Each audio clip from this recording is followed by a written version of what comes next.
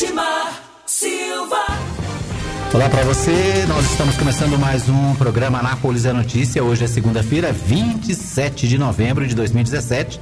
Queremos abraçar você que está conosco através do 87.9, né? Aqui o nosso canal aqui na cidade de Anápolis. E para você também que nos acompanha pela Web Rádio Nova Gospel, para você que nos acompanha pelo Facebook, né? Mais uma transmissão ao vivo pelo Facebook.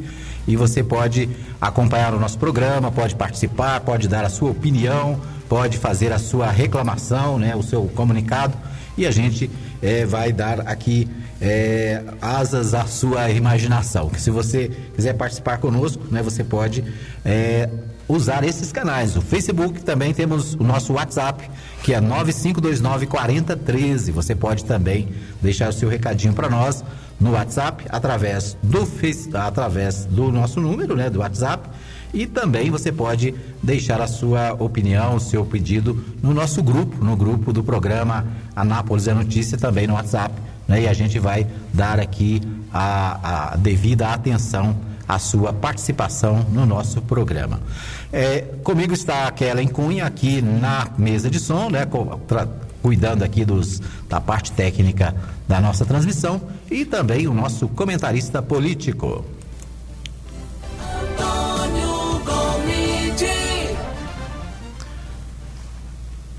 Pois é, nós começamos nosso programa, estou sem retorno aqui, né?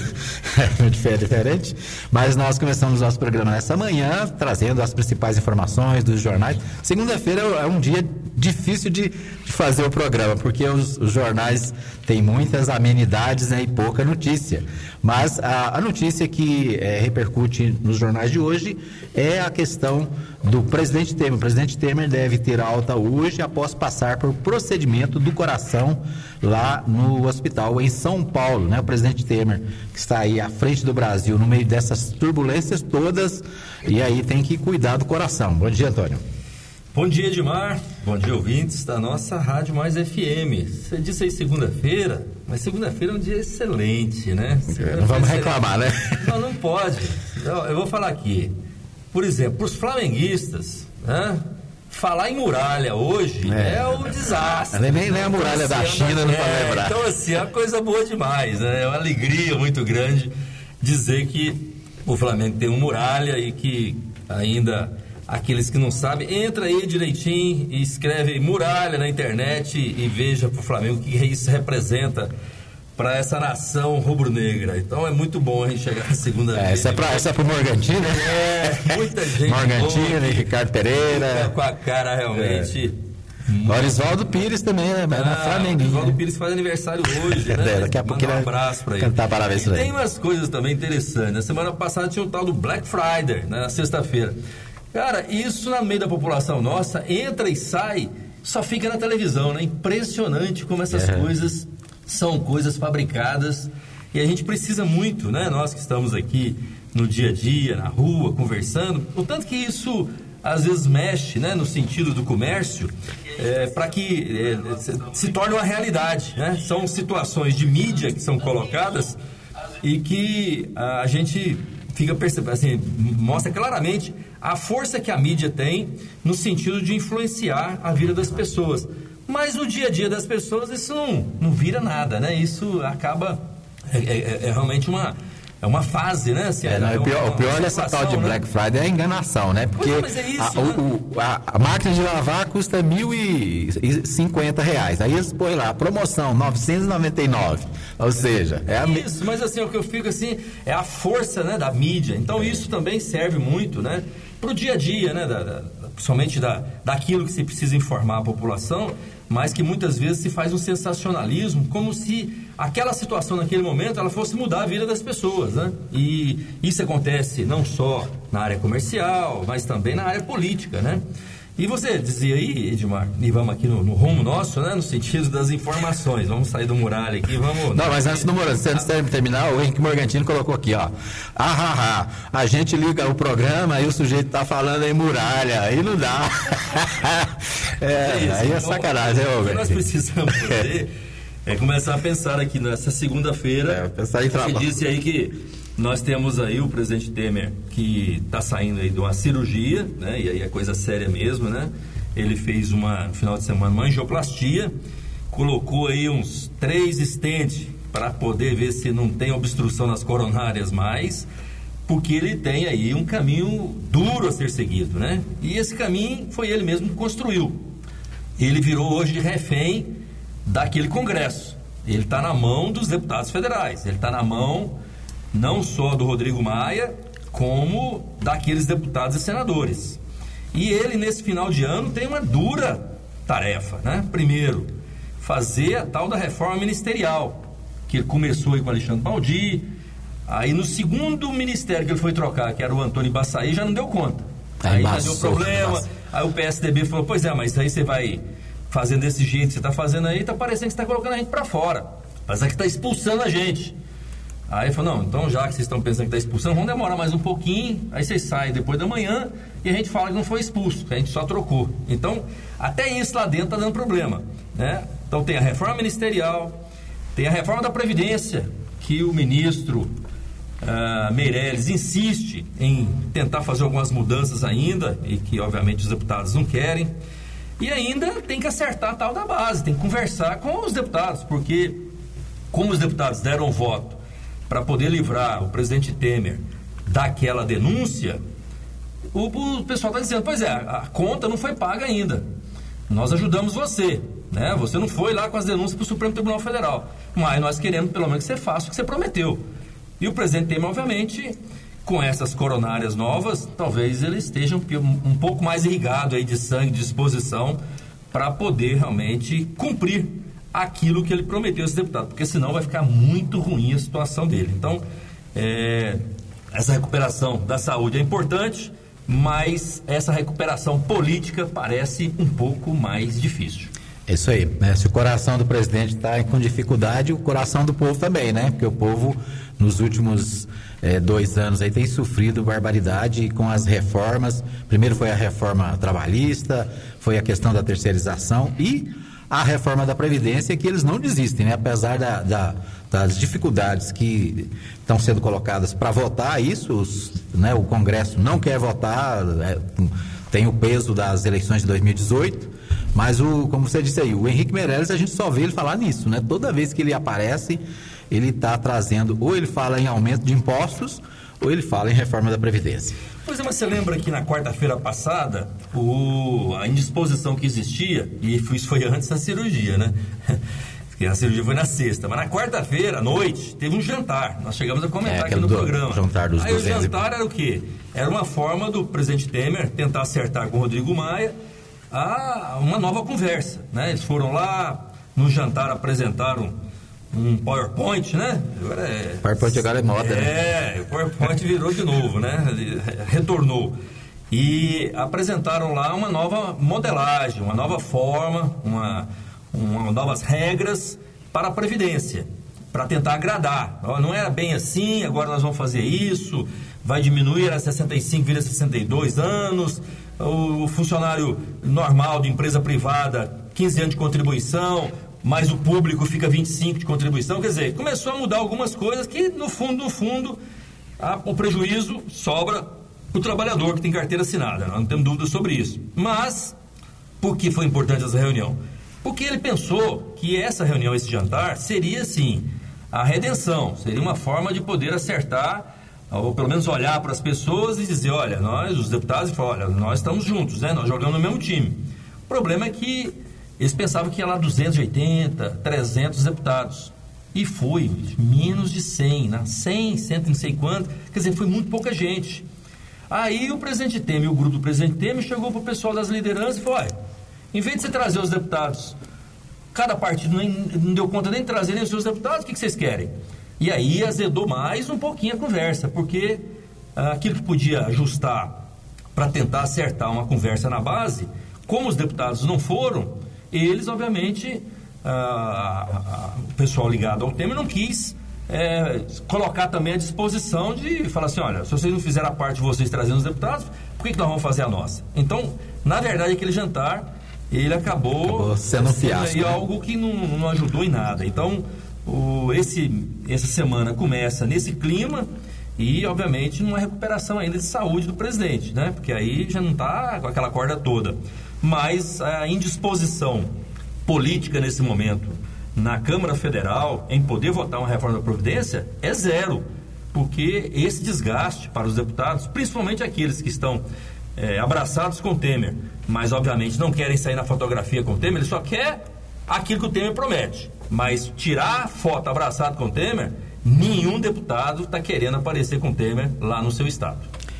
Por falar em Brasília, o Congresso deve analisar essa semana vários projetos polêmicos. Um deles é sobre armas, o outro, nós já falamos aqui, é a questão dos jogos de azar. Outro projeto também que está na pauta é planos de saúde. E além do assunto foro privilegiado, né? Foro privilegiado, que semana passada foi discutido lá no Supremo Tribunal Federal, mas lá no Congresso continua também esse debate. É verdade, esse é o tema de Brasília, né? Então, vendas de armas, né? Que já falamos aqui também, eu acho que a possibilidade, inclusive, de tentar no Congresso fazer um debate num projeto que estenda as armas, ou pelo menos facilite compra de armas para quem está na área, na zona rural, né? Para tentar, mas essa é uma discussão que precisa aprofundar com a sociedade, né? Porque pensar que vai melhorar a segurança distribuindo arma é uma coisa contraditória, né? A arma não é paz, a arma é violência.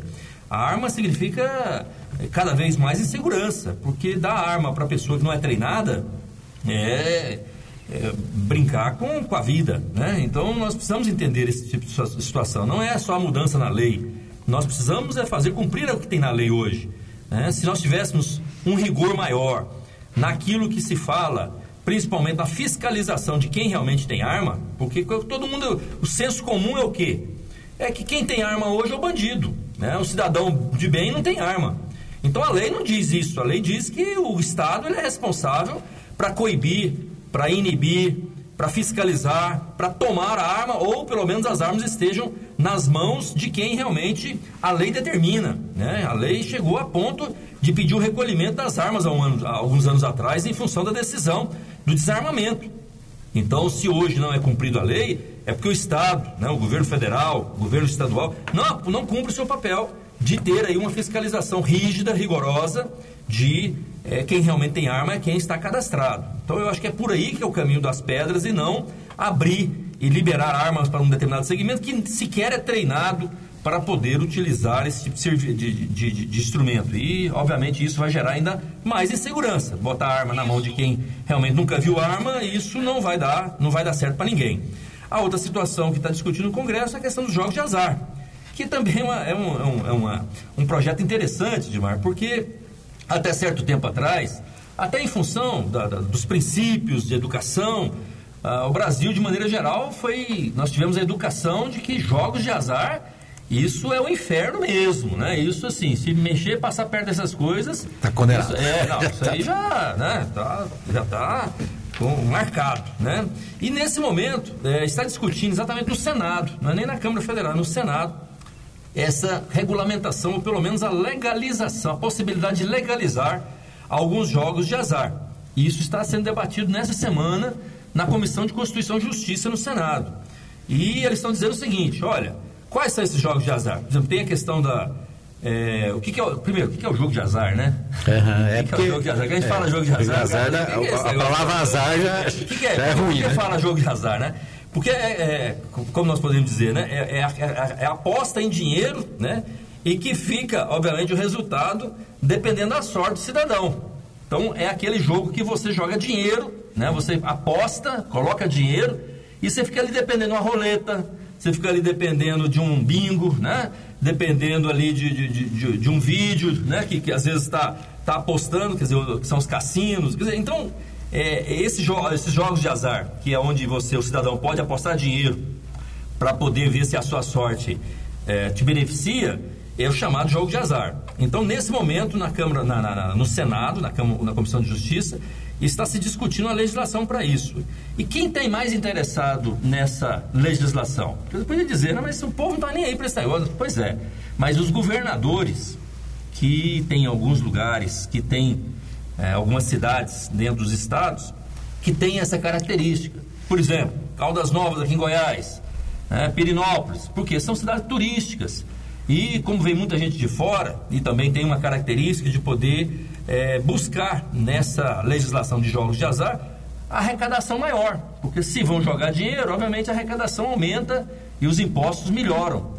Alguns estados, não só a cidade, mas alguns estados têm total interesse. Os governadores têm feito uma pressão muito forte junto aos senadores para que essa legislação de jogos de azar possa ser feita em todo o país. Então tem muitos governadores lá em Brasília nesse momento tentando acertar junto com os senadores essa legislação, que seria jogo do bicho, seria vídeo bingo, seria cassinos, né?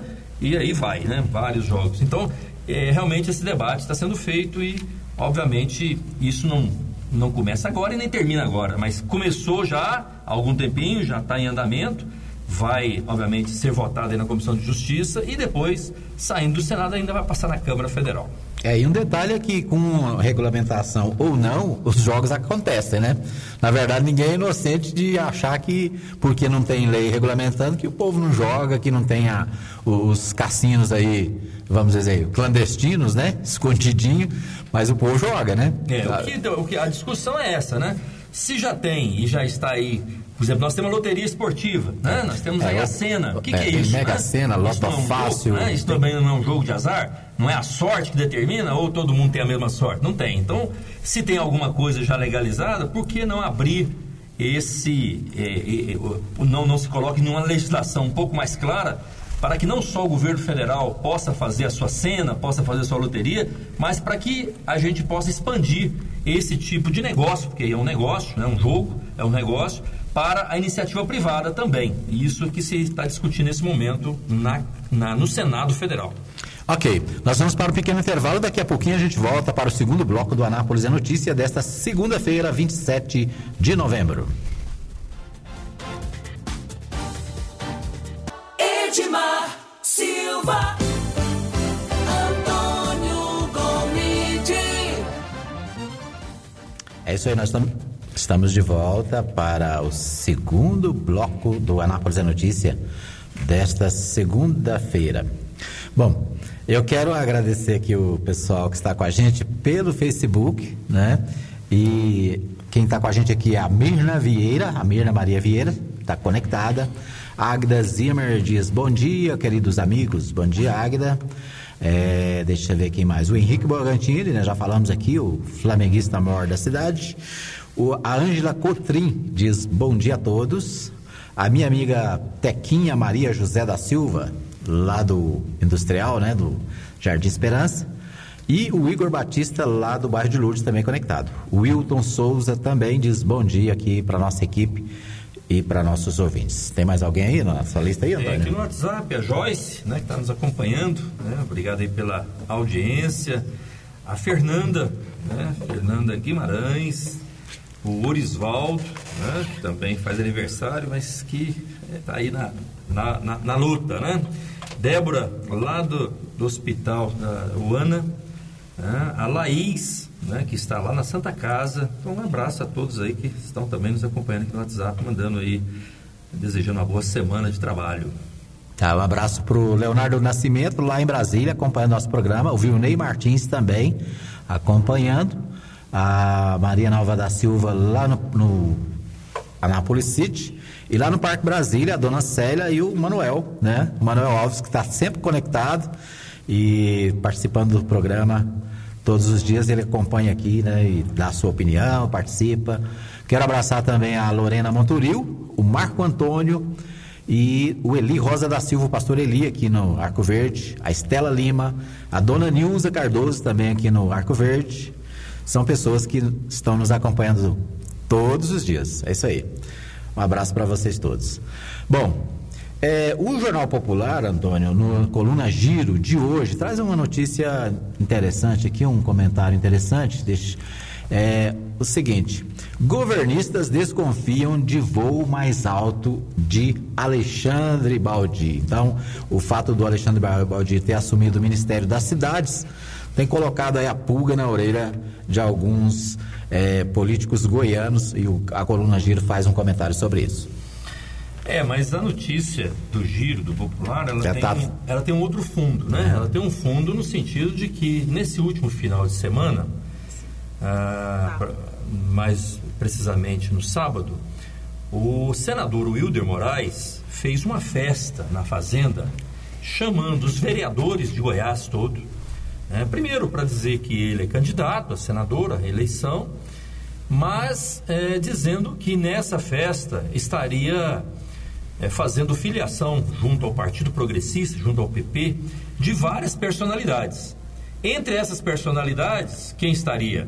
O deputado federal Alexandre Baldi, que estaria saindo do Partido Podemos e estaria indo para o Partido Progressista, PP, do senador Wilder Moraes. O problema é que eles foram lá e o senador Wilder disse que, olha, além do deputado, nós teremos aqui a presença do Rodrigo Maia, presidente da Câmara Federal, e de outras personalidades, de ministros. Então, o que aconteceu? Aconteceu que a festa realmente teve, foram alguns vereadores, chamou aí de várias cidades, aqui de Anápolis parece que foi alguns, inclusive, alguns vereadores também aqui de Anápolis, mas foram de várias cidades. O governador Marconi Perillo esteve presente na festa dele, O vice-governador Zé Hélito esteve presente e fez pronunciamento, buscando aí a aproximação ainda maior com o senador Wilder, para que possa estar junto. O senador Wilder fez um pronunciamento dizendo que, mesmo que a base já tenha candidato a senador, ele é candidato a senador avulso, ou seja, mesmo não sendo apoiado oficialmente pela coligação, ele pode sair como candidatura a Senado avulsa por ele mesmo. Agora pensa vocês o que ele está falando, avulso, E o Baldi até esse momento não tinha chegado na festa. O Alexandre Baldi, que hoje é ministro, não tinha chegado na festa. Aí, o que acontece? O senador Wilder Moraes manda o seu helicóptero buscar o Alexandre Baldi lá no aeroporto. O Alexandre Baldi vem para a festa e todo mundo lá aguardando, porque já tinha dito, tinha falado da imprensa, já tinha anunciado, o senador Wilder já tinha falado várias vezes que o Alexandre Baldi iria filiar no PP. Aí chega o Alexandre Baldi, à tarde já tinha, era 3 horas, já estava no período da tarde, tinha passado o almoço, quer dizer, todo mundo a pessoa já tinha ido embora e tal, mas o Alexandre Baldi chega. A hora que o Alexandre Baldi chega, todo mundo fala, agora vai filiar. O Alexandre Baldi disse, olha, não vai ser agora não, nós estamos ainda conversando, nós estamos ainda discutindo, nós estamos ainda vendo algumas coisas com o presidente da República, conversando com outras lideranças, e não vai ter filiação. Ou seja, foi uma frustração danada. E em função dessa frustração, em função dessa decisão de não fazer essa filiação, é que sai o boato, é que saem as notícias no giro no popular, que obviamente ele não assinou aquela ficha de filiação porque ele tem possibilidade de ser candidato a governador. Agora pensa você, Edmar, se isso pode virar alguma verdade. É claro que não, É claro que não. Até porque ele estaria, segundo a notícia, estaria entrando na vaga do José Hélito, que é o candidato vai ser o governador do Marconi Perillo. E eu fico encabulado, é isso. É que o Alexandre Baldi, ministro e deputado federal, ele acredita que pode, às vezes, ter uma articulação. Ora, nós já falamos aqui, o cargo que o ministro Alexandre Baldi tem hoje é muito maior do que aquilo que ele tem realmente de representatividade política, não só fora, porque é ministro, então representa a União. Não, é muito maior do que ele representa aqui em Anápolis, como deputado, é muito maior do que ele representa como deputado em Goiás. Então o cargo é muito maior. E pela forma como foi colocado, aquela conversa que foi dita lá no início, que ele estaria entrando como ministro para ir até o final do mandato do presidente Temer, em dezembro de 2018, também já foi por água abaixo. Porque ele entrou como ministro apenas para se cacifar e, obviamente, chegar no mês de março, vai sair para se candidatar a alguma coisa. Eu entendo que ele vai candidatar à reeleição, a deputado federal de novo. Mas aí vem as notícias e no giro, em função das notícias e dessa festa que aconteceu no final de semana, vem a possibilidade de que ele possa ser trocado, que possa colocar o Alexandre Baldi e tirar o Zé Hélito da candidatura a governador da base do governador Marconi Perillo e colocar o Alexandre Baldi. Olha, isso, sabe qual a possibilidade de acontecer isso, Edmar? 0. Ok. Ainda no Coluna Giro, né, já que nós começamos a falar sobre o Estado, o pré-candidato do PMDB, Daniel Vilela, a Coluna Giro diz o seguinte: antes focado nas críticas ao governo do Estado, Daniel Vilela parte para o ataque contra José Eliton, do PSDB. Então, o Daniel Vilela parece que entendeu que o adversário não é o Marconi, mas é o Zé Eliton. O Daniel Vilela acordou. Acordou, né? Porque o Daniel Vilela, que é deputado federal e é candidato do PMDB a governador em 2018. Eles estão fazendo os encontros regionais, o PMDB tem feito encontros regionais em várias cidades, e agora ele partiu dizendo, olha, vamos fazer críticas aqui ao governo do Estado. Só que o candidato a governador do Estado ano que vem não é o Marconi. O Marconi está saindo em março e vai entregar o cargo de governador para o Zé Eliton. Então o Zé Eliton não só será candidato a governador pela base, que é do Marconi, como será governador do mês de abril até dezembro do ano que vem. Agora pensa, se o Zé Eliton, como candidato a governador de abril até dezembro do ano que vem, se ele vai apoiar o Alexandre Baldi para governador da base do Marconi. Pensa se isso vai dar jogo, se isso é de verdade. E agora o Daniel Vilela já entendeu isso também e, obviamente, nos seus pronunciamentos nos encontros regionais, já está mais um pouco incisivo, tentando questionar aí, colocar algumas situações que não são poucas, né? Tem várias, onde o governo de Goiás tem deixado a desejar para o povo goiano. Uma delas, obviamente, é a segurança do povo de Goiás. Aqui em Anápolis, por exemplo, nós estamos clamando, por mais segurança. A cidade vive numa insegurança muito grande. Por falar em Zé Eliton, continua aí de vento em popa as visitas do governador ao Estado com o programa Goiás na Frente, né? O tal do Goiás na Frente continua por todas as regiões do Estado.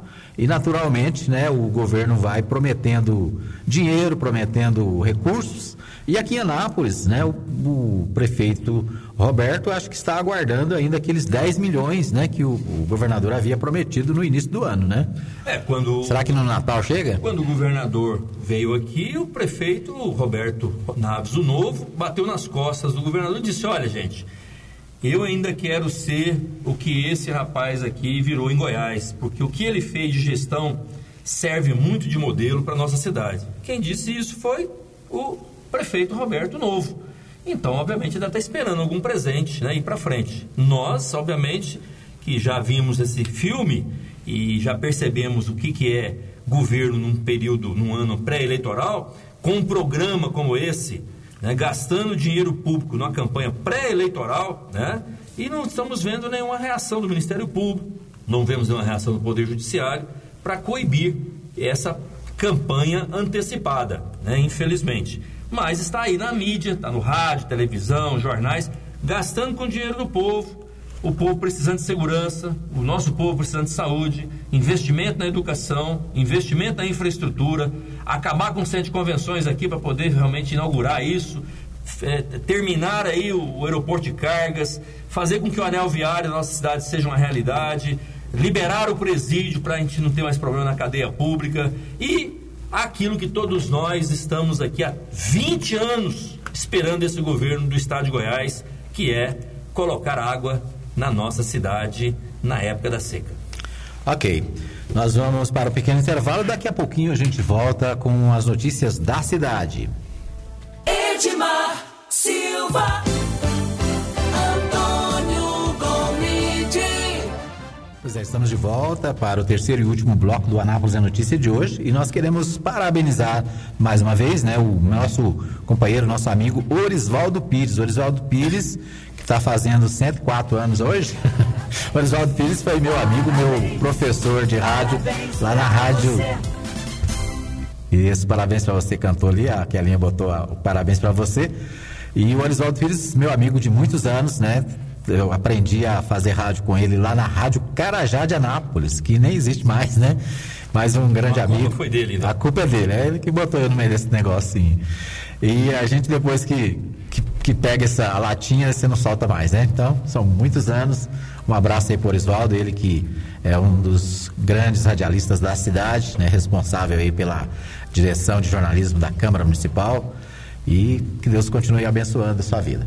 Por falar em aniversário, no próximo sábado e domingo nós temos a comemoração do 7º aniversário da Igreja Batista Nova Jerusalém. E eu quero convidar você, que é nosso ouvinte, a participar conosco.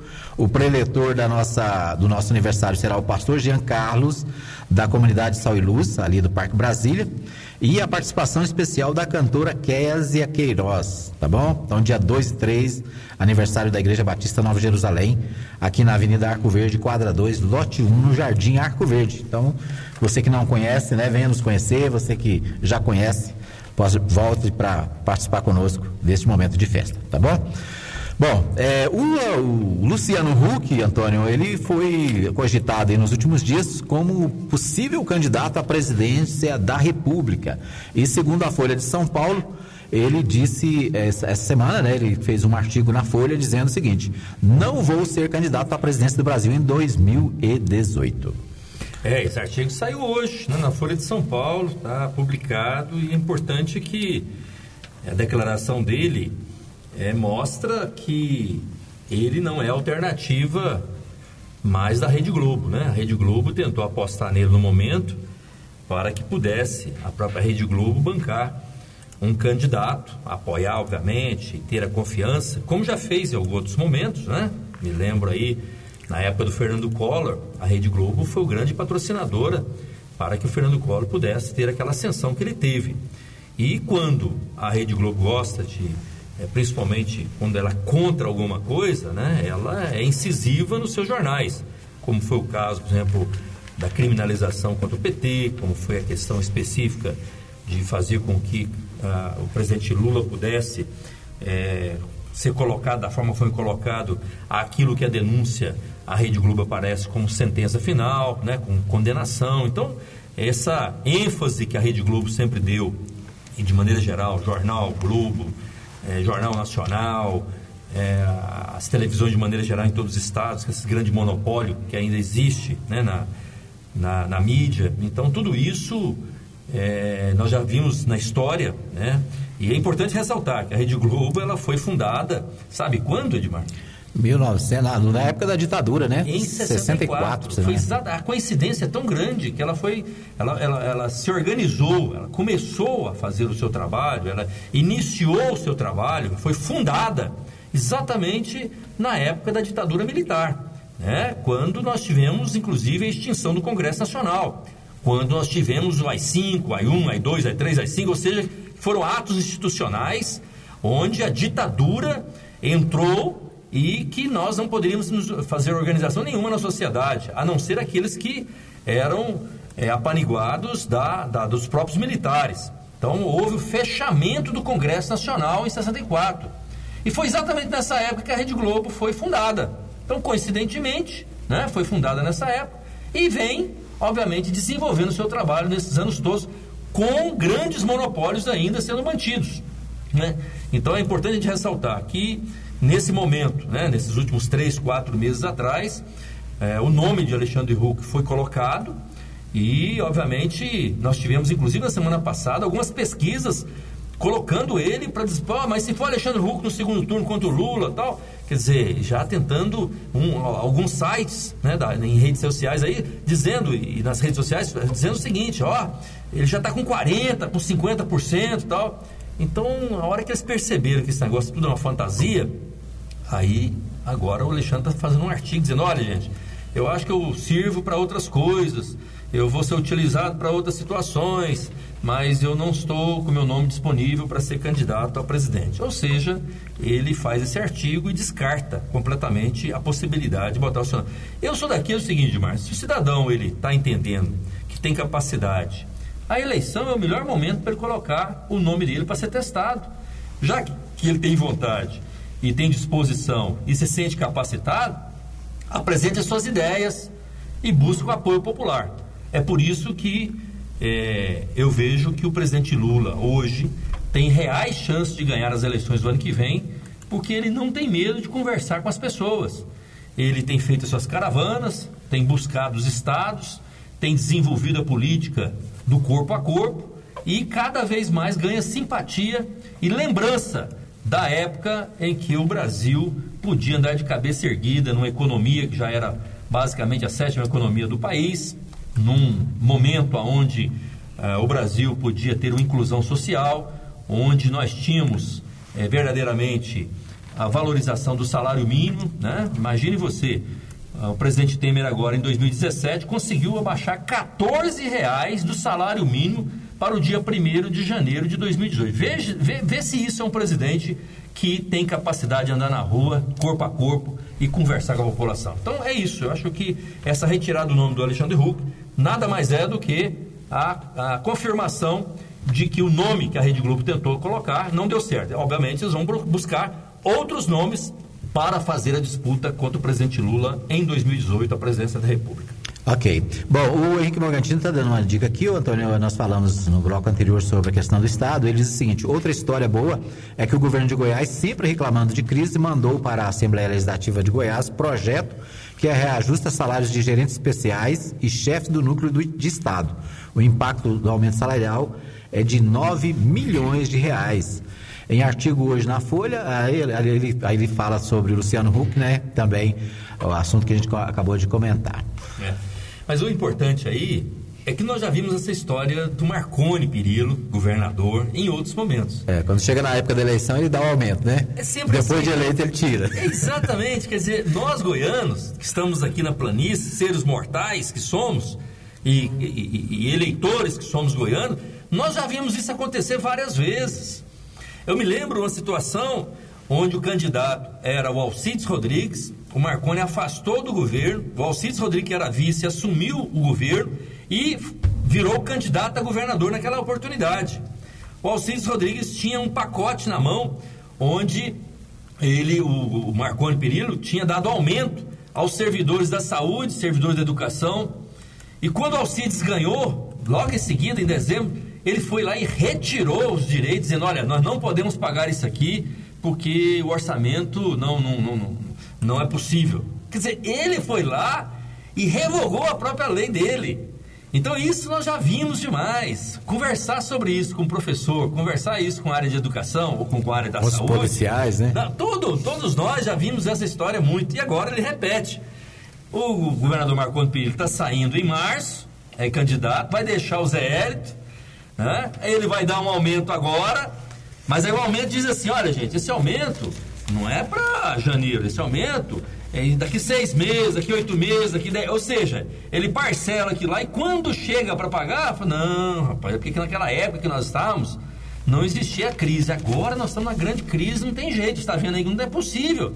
Então é a mesma historinha, né? Aqui em Goiás nós conhecemos bem isso, né? Com o governador do PSDB, o governador Marconi Perillo, e agora tentando fazer escola com o vice-governador Zé Hélito, que obviamente é ele que vai lá na frente fazer esse questionamento. Mas naquela época dava, agora não tem mais jeito, né? Pô, agora não tem jeito de pagar. Então isso aí, Edmar, na verdade faz uma ajuda por um lado, né? Ajuda algumas pessoas, que é né? Para fortalecer aí a moçada que vai ajudar na campanha, mas essa história, ela já não engana muita gente não, tá? Muita gente já de orelha em pé, sabendo que isso aí é apenas momento eleitoral. Fortalece os que vão ser os cabos eleitorais, mas no fundo, para a grande base dos servidores, a grande base que ele sempre precisa dos votos, esse pessoal quer dar o troco em 2018.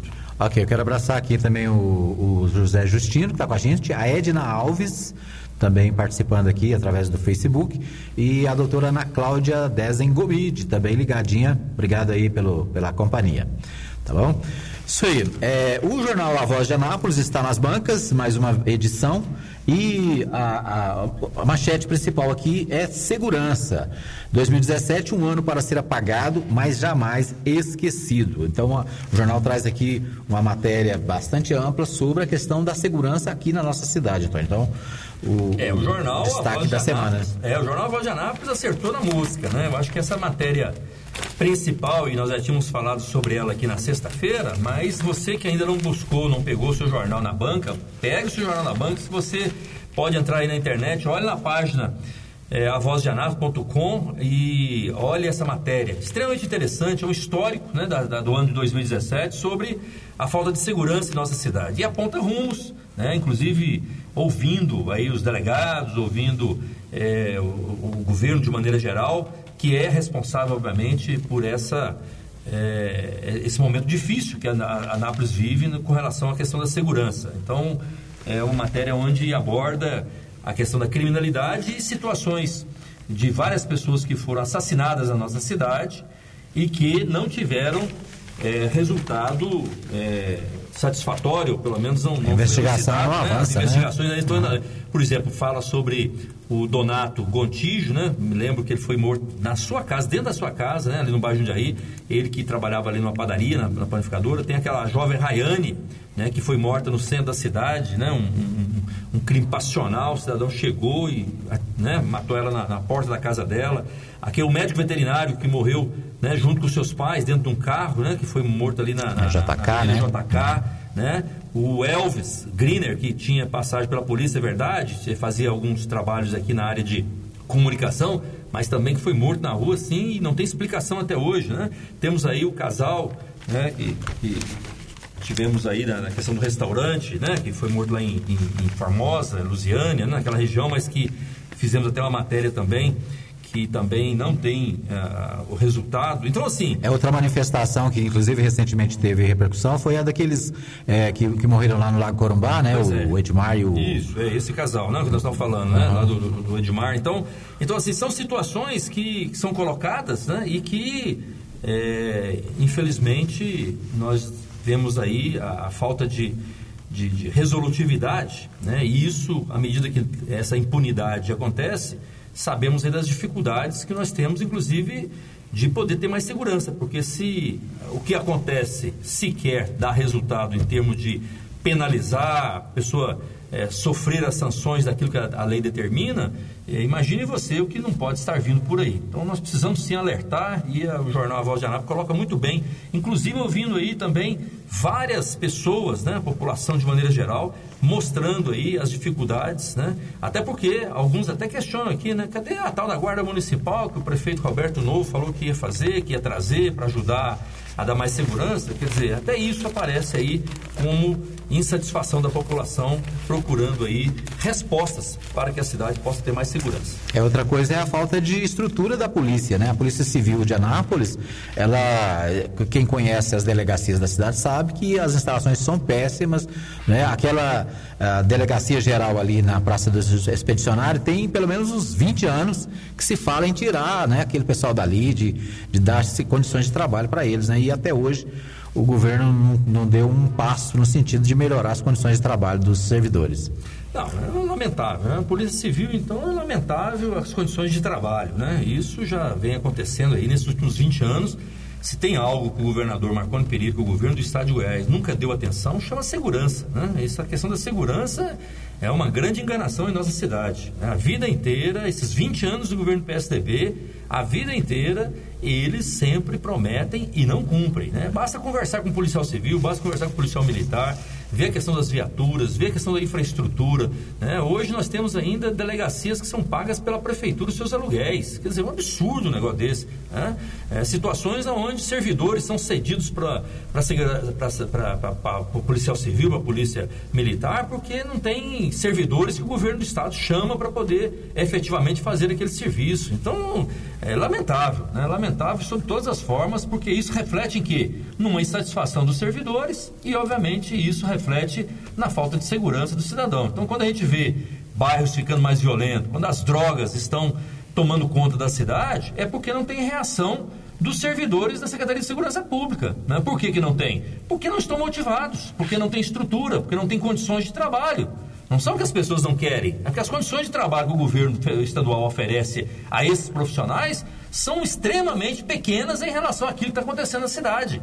Então, essas mortes que estão acontecendo por drogas, qual é a reação do governo do estado aqui? Qual é o choque que foi dado do governo do estado aqui em Anápolis para poder dizer, olha, nós vamos melhorar a segurança na nossa cidade? Não teve, né? O único choque que nós tomamos esse ano de 2017 foi o choque do governador mandar aqueles presos de Aparecida para dentro da cidade de Anápolis. Esse foi o choque, né? Então, quer dizer, em vez de melhorar, ainda causou mais insegurança. E aquele presídio agora que servia para os presos de Aparecida, para os nossos aqui da cadeia pública não serve. Tá lá a moçada lá trocando R$1.000 por um celular dentro da cadeia. Tá lá o cidadão trocando a latinha de cerveja por R$30. Por que acontece isso? Pela falta de estrutura, pela falta de investimento, pela falta de atenção da Secretaria de Segurança Pública aqui com a cidade de Anápolis. É isso que nós estamos vivendo nesse momento. Ok, nosso tempo está esgotado aqui, Antônio, mas eu queria só destacar aqui as manchetes do jornal A Voz de Anápolis, né, o lixo hospitalar. A prefeitura recua e deve alterar data para transferir responsabilidade.